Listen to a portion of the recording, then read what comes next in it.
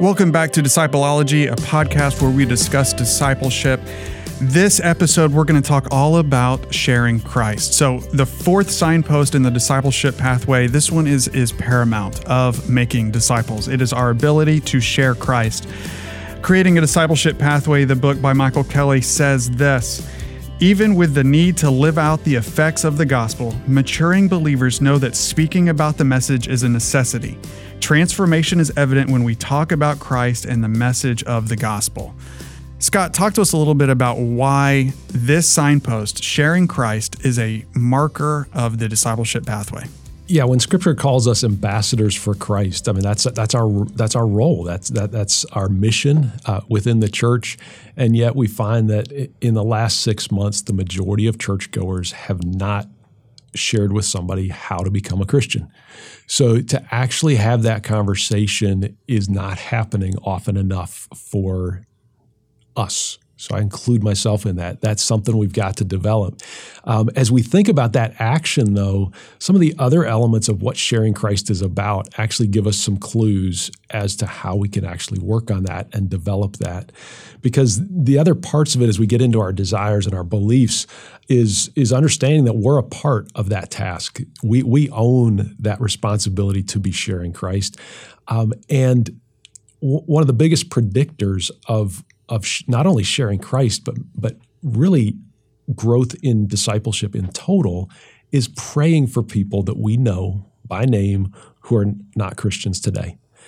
And just getting in the habit of putting them before God and trusting that He's going to be working in lives and that we want them to have all the benefits of life in Christ is something that not only do we believe will change them, but it actually changes us as we're praying. And it gives us a heart, and it gives us even some confidence to step out and have the conversation. And so it really is an important part. Another important input are the relationships themselves. Are we building relationships with non-Christians? And it's so easy to get caught into a routine where we're seeing the same people and the same faces in the same places. And it takes some intentionality to say, I'm going to step into some other circles to make sure that I'm meeting some non-Christians, because we don't have to go far in our culture, but we do have to be intentional to make sure we're meeting folks, and that allows us to have those conversations. Intentionality is a really, really good word. It just, ideally,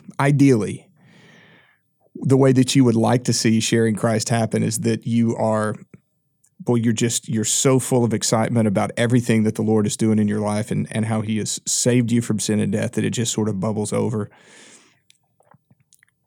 I think you get to that point, but you get to that point through intentionality. It doesn't necessarily happen by accident. It's through the things that you described, through praying for opportunities, through intentionally putting yourself in a place where you know you're going to be around people who are unchurched, who don't know the gospel.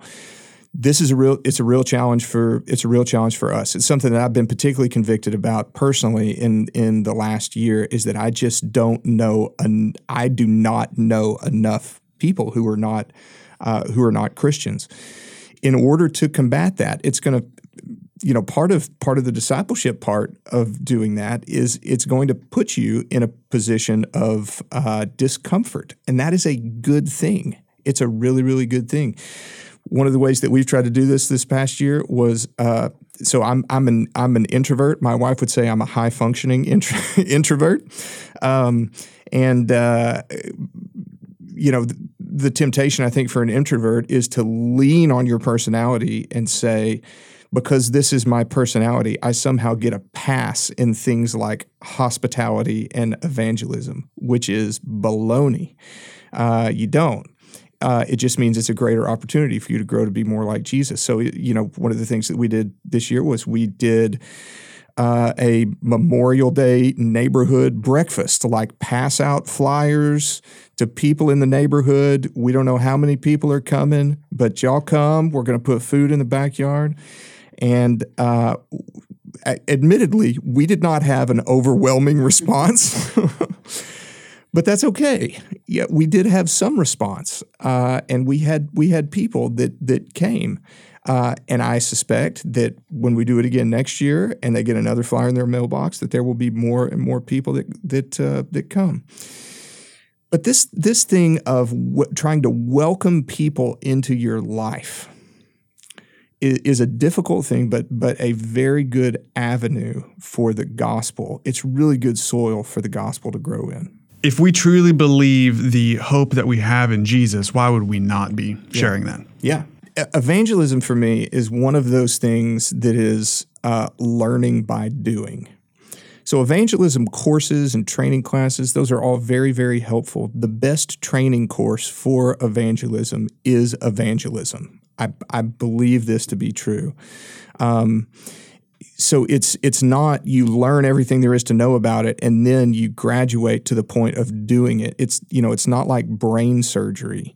It is instead, hey, I want to become more comfortable.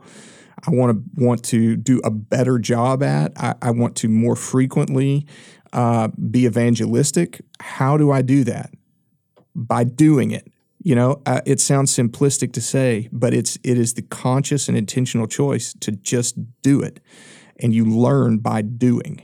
Margin is a word that honestly churches needed to build in, and most churches have taken those steps. So there's a night of the week that they used to have regular programming that they don't anymore.